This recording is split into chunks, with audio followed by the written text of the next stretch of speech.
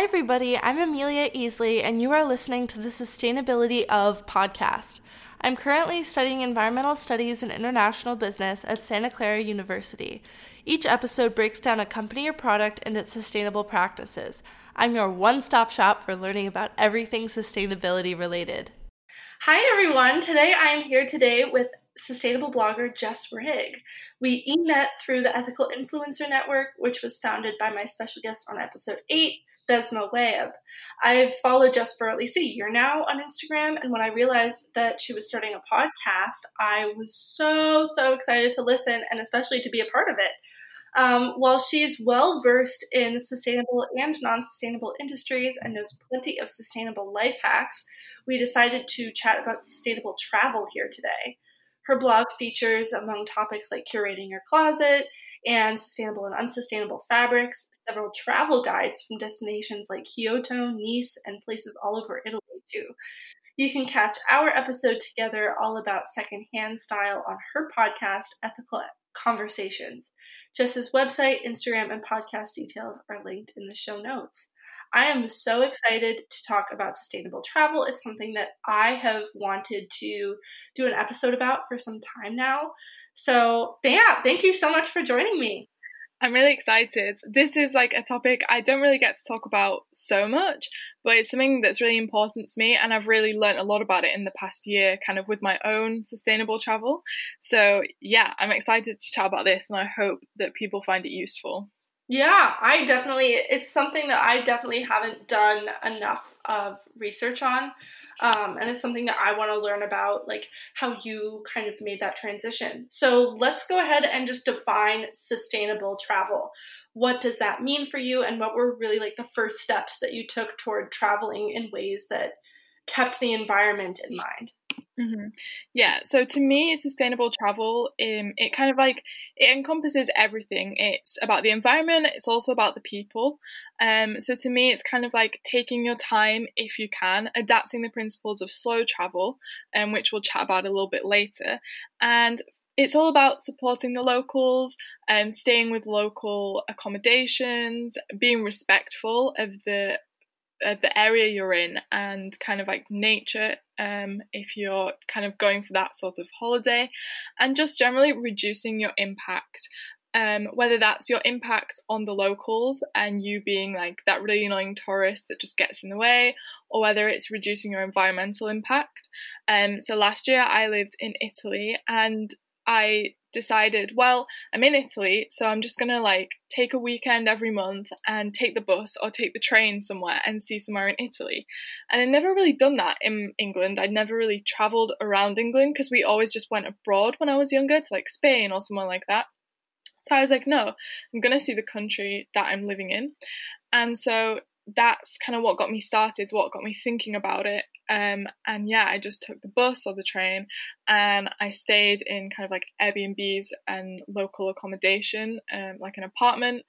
I knew the language, so I tried to live as much like a local as I possibly could. And I think that's what it's all about. It's switching the mindset from being like, oh, I need to go see this and take a picture for Instagram, and I want to see all of these things and do all of these things, and just kind of slowing down and doing what you want to do, not just doing it for the gram, and being mindful of your actions and what impact that is having on the local people and the environment. That's really cool that you were able to do that. And again, when I was studying abroad in London, I took the train everywhere. I went to Stonehenge by myself too, which was really cool. That was an adventure. And so I see the value in that. I see the value in just taking the time. And also I feel like it's kind of a mindfulness exercise almost, like doing things in a way where you need to like figure out how to do this rather than just jumping on the plane.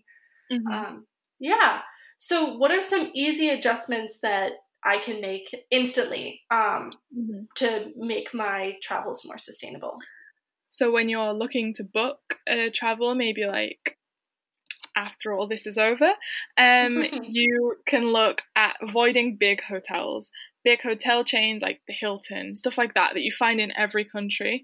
Try and stay with a local guest house. Maybe you can find them on booking.com, kind of weed out the big chains, the names you recognize, and stay with a local family.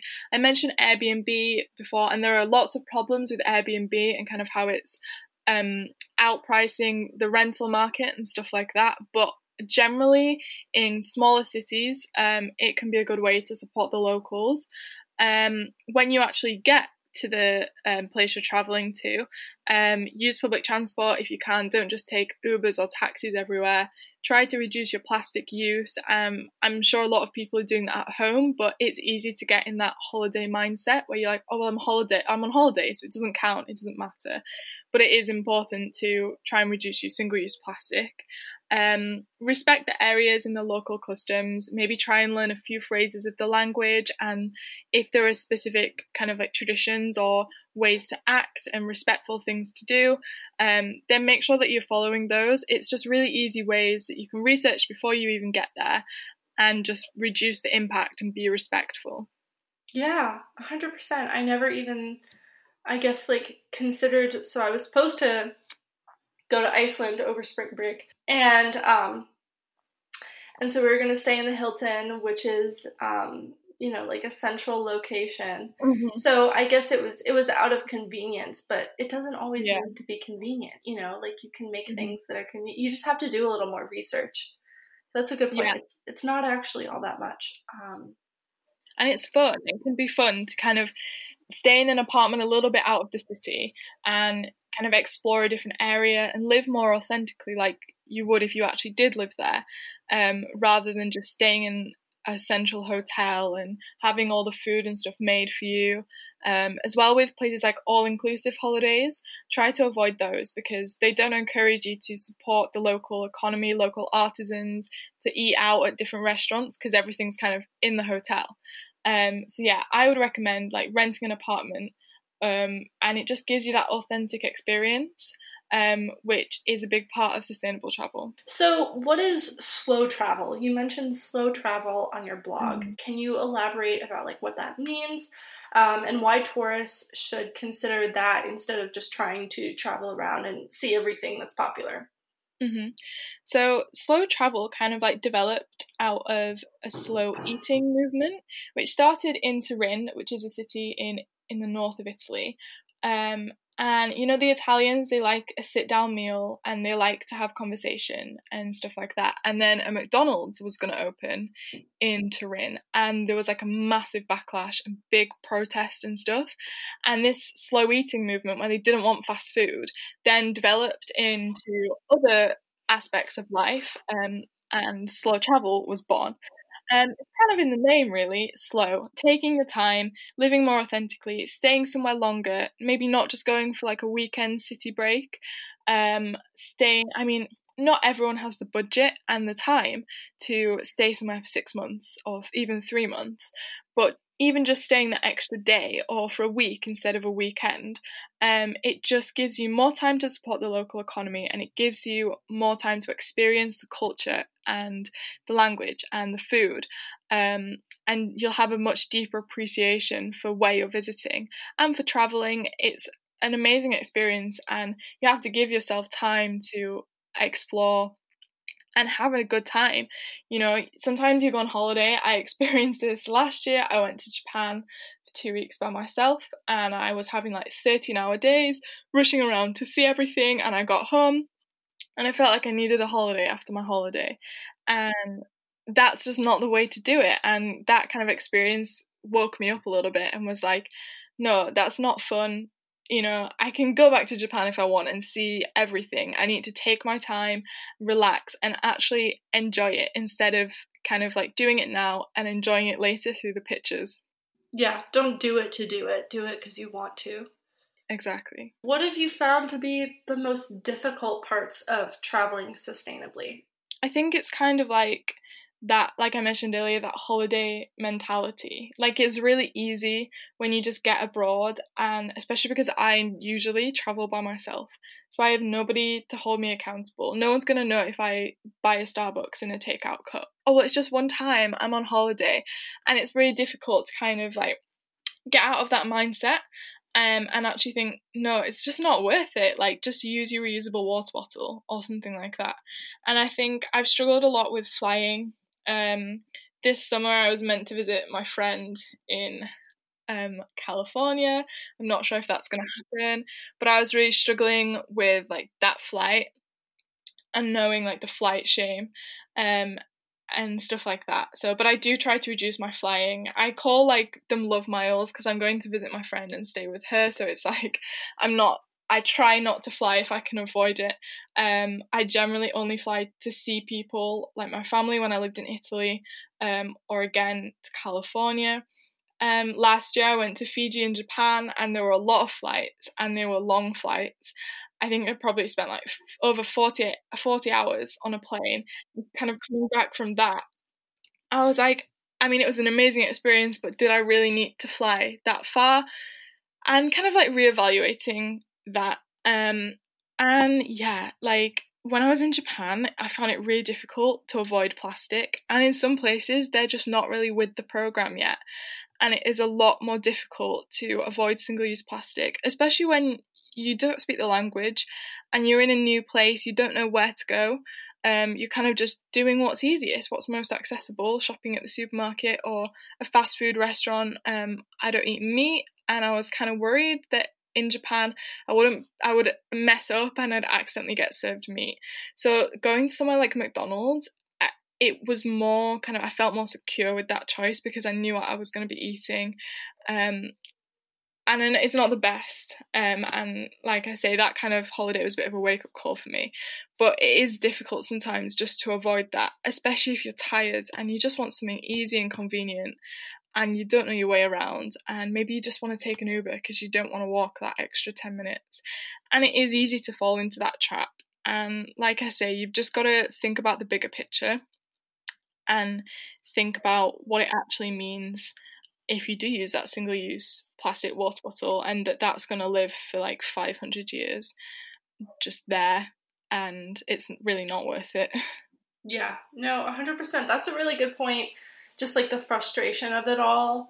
But no, I definitely found that like when I was spending the weekend in Paris, it's just one of those things. I just prioritize myself, and I'm like, okay, like, you get this water bottle and you do something else somewhere else. You do something else to conserve energy, to avoid that environmental impact. So I guess that's one way to think about it, but I completely understand the frustration, the dilemma that you sometimes have to face. So going into the carbon offsetting process, how do you do that? As like, I know a lot of organizations do that to carbon offset their emissions. So how do you do it as like a single person?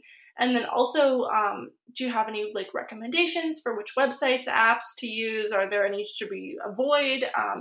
And then why does it seem such a difficult and like non-transparent process? It's a really tricky one because I have a lot of kind of like reservations about carbon offsetting, especially with big corporations who do it, and it kind of just feels like they're putting like a plaster or a band-aid on a bullet hole. You know what I mean?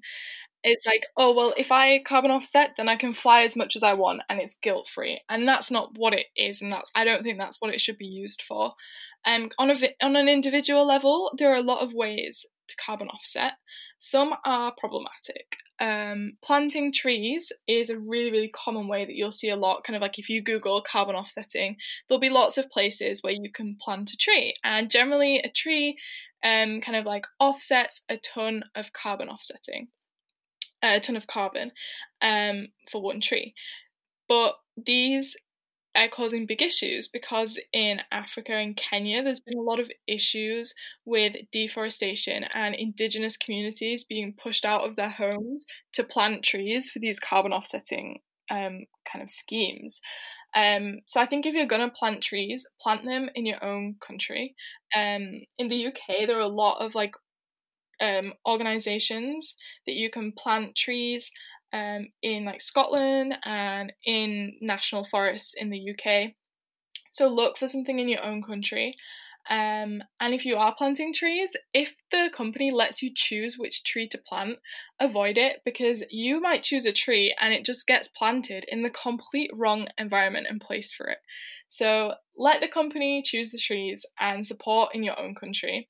There are some cool projects you can support with this company called Cool Effects, which I think is an American company, and you can like donate, and they support small communities to kind of like have more environmentally conscious items. So like maybe like an eco-friendly stove, or in Honduras, I think they were doing these contraptions for farmers which captured methane, stuff like that, which is really innovative, and it's not harming anyone, or the environment. It's not planting trees and stuff like that. Is a really cool way to support local communities as well, not just offset the carbon.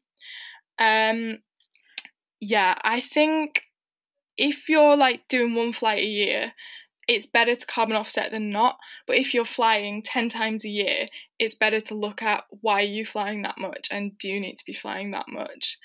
Yeah, carbon offsetting is not a fix. It's, like I say, it's just like something individuals can do. And I think really it kind of just like reduces your guilt. It definitely does for me, because if I'm like, well, I've carbon offsetted it, so I'm not going to feel as bad about flying. And yeah, it does have some impact, but I am a bit dubious because, like you mentioned, it's not a transparent industry at all. There's not really much regulation. When it first started up, because there wasn't a lot of regulation, loads of companies just put up carbon offsetting stuff, and then they just planted trees, like I said, in indigenous communities. So yeah, it is difficult to know what is best. But I would say support a project either in your own country or something that is providing something for small communities rather than just planting a tree. Yeah, it is a tough process because it's not transparent, and it is really difficult to weed out who is telling the truth and who is actually doing a good thing and who's just taking your money and harming people. I never knew that they were pushing out indigenous communities. I mean, it makes sense. No wonder the industry is so opaque. So how bad really, like, something that I just popped into my head, how bad really is flying for the environment compared to other things like cars or buses or things like that? I think flying gets a bit more attention than I think it actually should. So like I think it's like 2% of carbon emissions are from the aviation industry. But obviously it is a way because people do a lot of unnecessary flying. Like maybe if you need to fly to a meeting kind of like 10 hours across the world, maybe you can just do it on video chat. And I think that's something we're learning more now, and hopefully going forward there'll be less business flights. But yeah, flying, it can be bad. The emissions are bad. And also, when you get like your meal and stuff on longer haul flights, it's a lot of plastic and there's a lot of waste in that industry as well. Trains and buses are the best options. Obviously, you can't take a train or a bus across an ocean necessarily. But if you're wanting to travel kind of in country, it's much easier in Europe because all of the countries are connected and they have really good train routes. And there are some really great companies like Flixbus. It's really affordable to take buses. Like I went to Nice in January for my birthday, and it was like €5 one way for like a 4-hour ride from Genoa, where I was, to Nice. €5. And you can also, with Flixbus, when you pay, you can choose to carbon offset. It's like extra like 13 cents, and they donate on your behalf. I didn't really look into the company they donate to, but it's 13 cents, and it's good that they're taking that initiative because then people might see it and think, oh, what is that? Why are they doing that? And then look into it further. Yeah, so buses on the whole have the least kind of like emissions, and they have the best fuel economy. but they can't carry as many people as trains can. So I think on the whole trains are better because it's very close with buses in terms of emissions and stuff, but maybe a train can carry hundreds of people and a bus can carry like 50. So yeah, trains I think are better, and a lot of places are doing like electric trains now and stuff, which is really great and really innovative. One thing I always say to avoid is cruises. Cruises are really bad for the environment. Daily, like on average, a cruise releases 255,000 gallons of like water with soap, shampoo, with hazardous chemicals, all of that just into the ocean. 7,000 gallons of oily water, kind of from the engine and stuff, and it emits almost the same exhaust emissions as 12,000 cars, and that's daily. Like cruise ships are just like floating factories, like putting all this stuff into the ocean. Okay, they're causing a lot of air pollution issues and water pollution, and they're like colliding with marine animals, and noise pollution is a big issue because things like dolphins and whales, they communicate through sound. So if there's a massive ship that's making all this noise, it throws them off balance. They can't communicate. This is a big issue in ports and places, like Venice. The port authorities don't always have the same rules for cruise ships, so the cruise ships come in and they dump all the stuff in the port. They drop off a bunch of tourists. The tourists go around for one day, get back on the cruise ship, and it sails away. It's really not sustainable in terms of longevity and in terms of the people side of it, like I say, the over tourism, and also, the environmental impacts of cruise ships are just staggering. Like those stats I gave you, it's incredible that is daily. And in that case, it's better to, fly than take a cruise. So yeah, I'd say train or bus, whichever. Bus is usually cheaper, so it just depends, what your options are. So for me, to travel from where I live in the north of England, in Leeds, in Yorkshire, to London, it's like £50 return on the train, and it takes 2 hours. And to take a bus, it takes about 5 hours, but it's £10 return. So buses are generally cheaper if you're traveling on a budget, especially in Europe. Take the bus. But the train is quicker, and I think overall, take the train. It can carry more people. Yeah, that's really interesting. I love traveling by train. I think it's beautiful. It's far more comfortable than taking a bus, even though it's a bit more expensive. And I do think that, the scenery is so pretty. I loved taking the national rail, I think, from London to like the different countrysides and things like that. It was so much fun. So what tips, with that all being said, do you have for those of us, me, who have trouble packing light? I usually, because I know that the more you pack, the more weight that airplanes or whatever, traveling mode of transport that you have to use puts more pressure on it, and it requires more emissions. So I've always found that I either pack too much or I pack light and I didn't pack what I should have packed. So yeah, so what options do you have? Yeah, I'm quite a light packer. I've always found it quite easy just to know what I need, but the thing is, research again. If you have the time, look at the climate. There are so many blog posts and stuff that people have written where it like tells you like what to wear in Paris in April for a week, and it just gives you an idea of what to wear and what you're going to need. At the end of the day, you can always find some. If you really, really need it, you're going to be able to find it where you're going on the whole. But yeah, make a list. Always make a list of what you need and kind of think about it. Run it through someone else. I always read my list out to my mum, and I'm like, "What else do you think I'll need?" Yeah, just it's better to pack less than more, in my opinion. You can rewear stuff if you really need it. You can wash it in the hotel sink or something. And like I say, if it's really that important, you can find it there. So make a list. Always make a list. If you just pack without thinking about it, you're always going to pack more than you need. Make a list, and if it's really that important and you forget it, then you can find it there. And you'll probably be surprised with what you actually pack and then you don't use it and you don't need it. So yeah, run it past someone else and see what they're taking as well.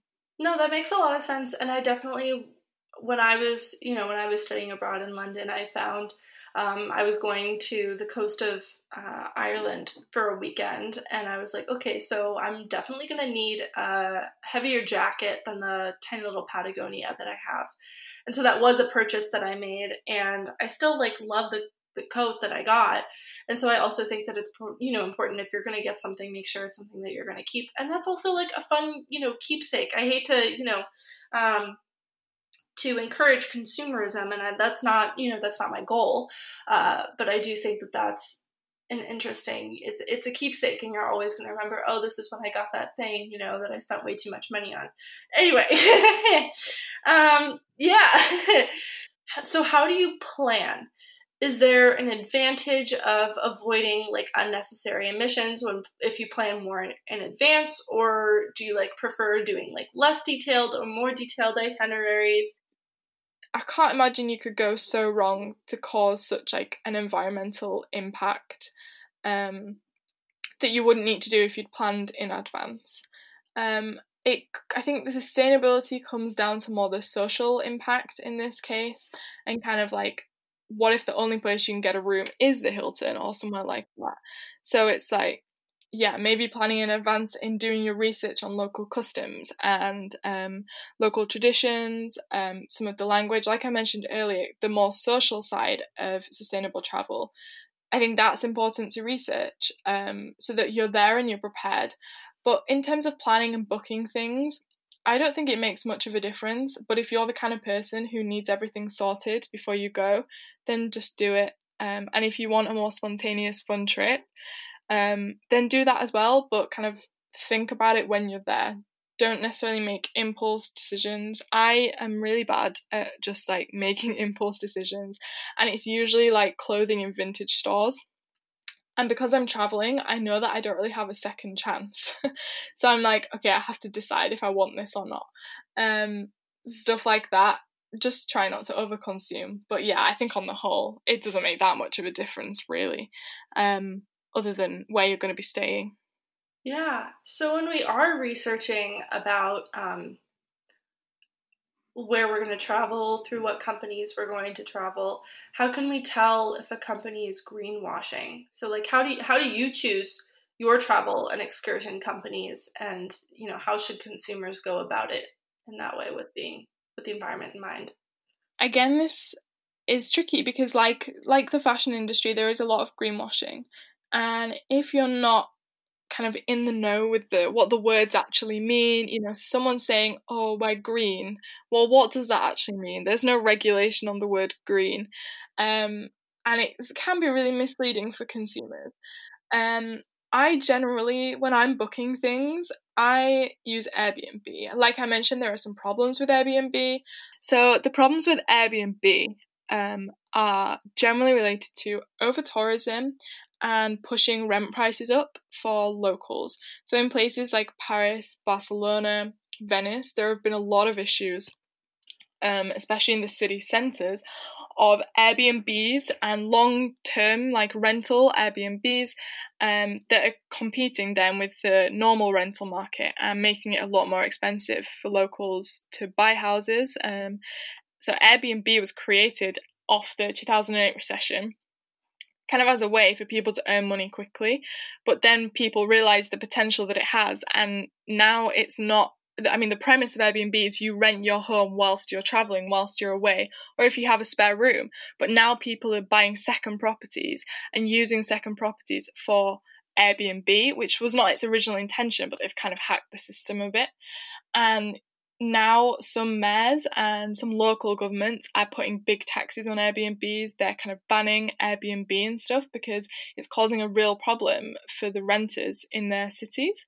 Again, with over tourism, it brings in a lot of people. A lot of these big popular cities, especially in Europe, they're generally smaller, and they're dealing with a lot of tourists who are not necessarily respectful and who are visiting the same places,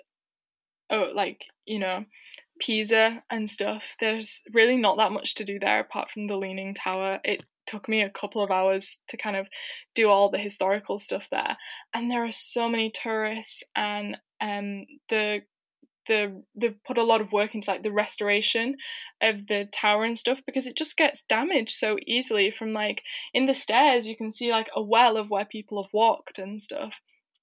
There is like a physical impact of a tourism. And yeah, so Airbnb, I have a mixed relationship with it. I think it's convenient. I think if you stay out of the city, so like when I went to Venice, we didn't stay on the island, we stayed in an Airbnb on the mainland, and I think that is a little bit better. When I went to Florence, I stayed like a 15-minute bus ride out of the city. I think it's about weighing it up and thinking, using your common sense.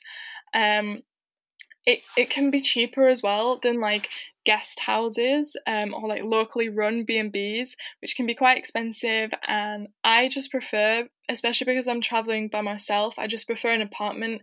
I can like buy my own food and cook there, which is generally cheaper than eating out. So there are definite pros and cons to Airbnbs, but I like staying in Airbnbs. I like staying a little bit out of the city. And then because I stay with Airbnb, I tend to book like everything a little bit separately. So like I'll book my transport. I don't really use travel companies or like package holidays, but that's because I have the time to research and look into other options. But yeah, with the kind of like Airbnb as well, they do Airbnb experiences, which I love.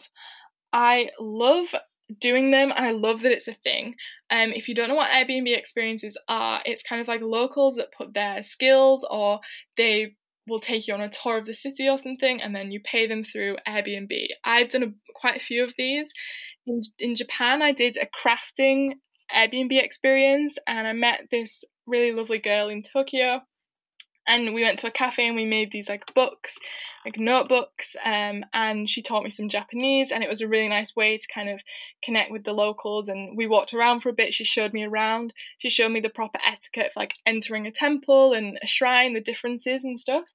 When I was in Florence, I did a pizza tasting Airbnb experience, and we kind of went, and there was this local guy who had a pizzeria, and he like told us all about the pizzas and his like parents' vineyard. We drank that wine from there, and it was actually really ironic because there were 3 groups. So were me, a yoga retreat, and then a family, and all the other people were from New Jersey. And I sat there, and it was so random because they all like were from the same place and the same like towns, and we all ended up on this experience together. And it's a great way to meet other travelers, and it's a great way to support the local communities and find experiences through that aren't kind of like exploiting anyone or taking anything away. So I always look on there, and it's really fun. And there are some really cool ones on there as well. Like some are really random, and some, like I say, pizza tasting is a pretty stereotypical one, but it's a really great experience. So I always look on Airbnb experiences.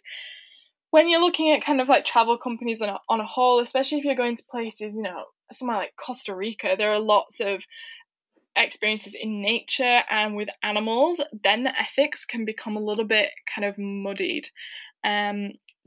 A lot of places now and a lot of governments are bringing in external certificates and kind of like green ratings. This is happening a lot in South and Central America, and I think Colombia is now starting to do like a graded scheme, like 1 to 5 on how sustainable the company is. And again, companies can buy certifications, so it's not always the best tell, but it's a good place to start, especially if you really don't know much about what being a sustainable travel company actually is.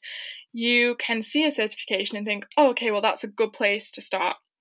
If they're actually wanting to be sustainable, it should be really easily laid out on the site. There should be a lot of accessible information, and it should be really transparent. If there's nothing about responsibility, especially in wildlife tourism, email them if you're not getting any good responses, or if they're just using like vague words, like green or eco.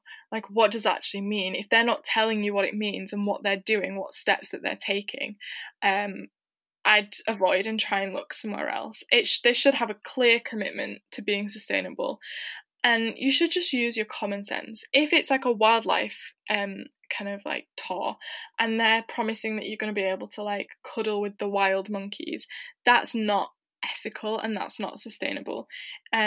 Look for people that use local guides as local people as tour guides, and they're really putting back into the communities. There are also lots of like charitable organisation and NGOs who provide experiences, and you can like cook with the family or something that does give back to the community without being kind of too voluntaristy.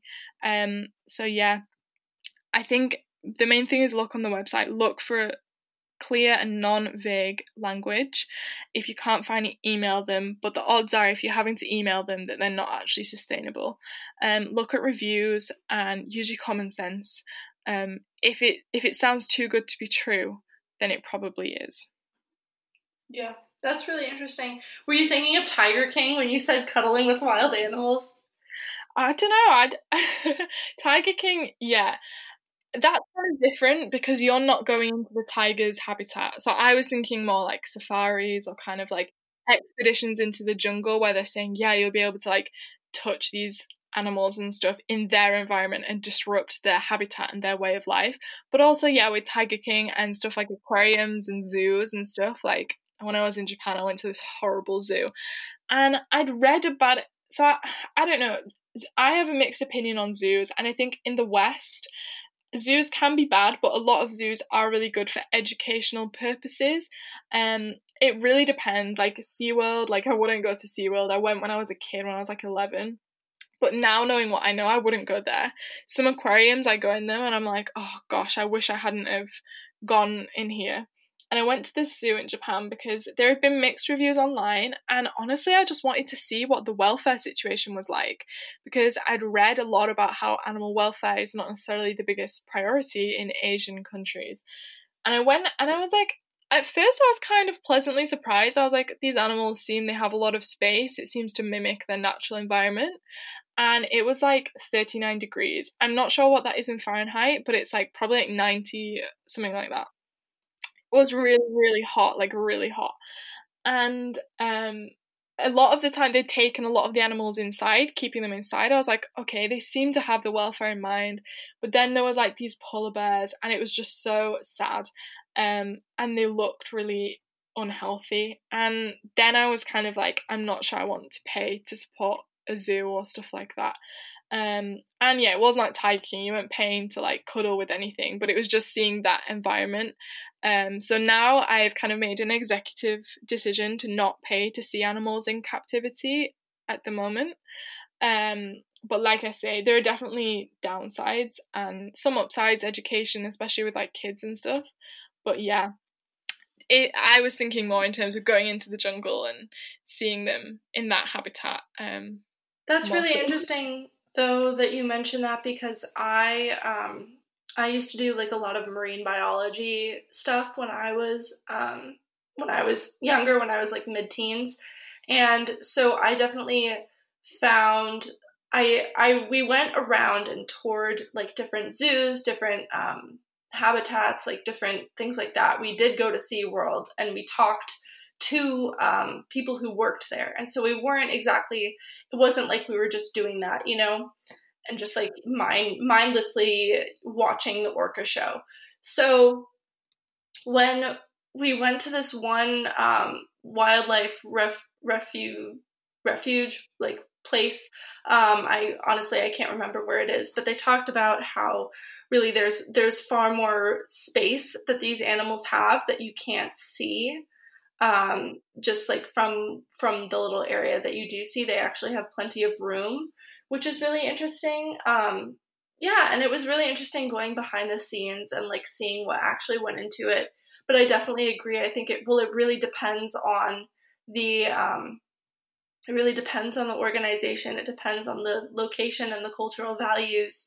Yeah, so that's definitely, I think it depends. But yeah, I completely support and recognize that there's a lack of transparency, and for you, it just isn't worth it, to do that research. It just doesn't make sense. Yeah, and like you were saying, kind of like, like with cow basking, how it looked to us like the cats really didn't have much space. Like, it just looked like cats in cages. But then when they kind of like panned over with like the drones and stuff, there was so much more space that you didn't actually see. And whilst that isn't comparable to their actual natural habitat, I think, it's difficult. And as well, it really depends on the location of the zoo and the motivations behind the zoo. But even seeing animals kind of in the wild, and like whale and dolphin watching trips and stuff, I've got newfound kind of like issues with those and things like that. I just think you have to be mindful of it. And think, what are they actually doing? Are they trying to educate people? Is it for conservation? Or are they just trying to make money, and is it just for a picture? But again, it's just about using common sense and thinking things through. Yeah, and there might be multiple tourism companies, like for whale watching. I go to Maine every summer, and, there might be multiple whale watching companies in the same area that, one has a money-making motivation and then the other has an education motivation. And so it's just about doing that little bit of research and figuring that out information. And so my last question that I asked all interviewees about the industry or topic that we're talking about: what is one major issue that you feel, once tackled, will solve a multitude of the sustainability problems that we face in the travel industry?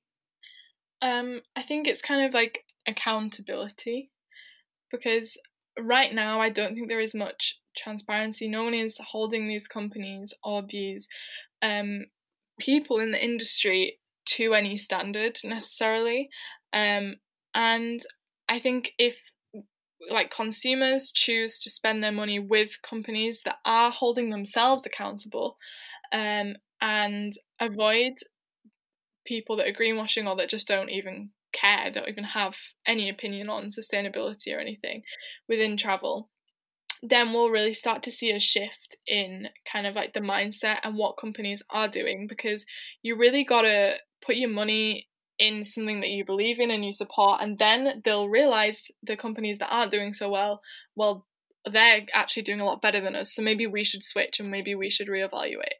And like I said, there are really not that many kind of like certifications or anything for companies who are running like travel experiences that are supposedly eco lodges and stuff. Like, they're just deciding that they're eco. You don't know that they are. So I think once people in the industry are being held accountable for these claims, and it can be more transparent, even in just like carbon offsetting and stuff, which is quite a big part of the sustainable travel movement. Once we get that, and once people start to realise that sustainability is the way forward, and that's where the money, I believe, is going to be, we won't really see any mass change. Everything that you buy, everything that you purchase is a reflection of your values and is invested into the movement, that you're putting money into, whether or not you agree with those values. Thank you so much for chatting with me today. I learned a lot and I really enjoyed our conversation. Yeah, it's been really fun.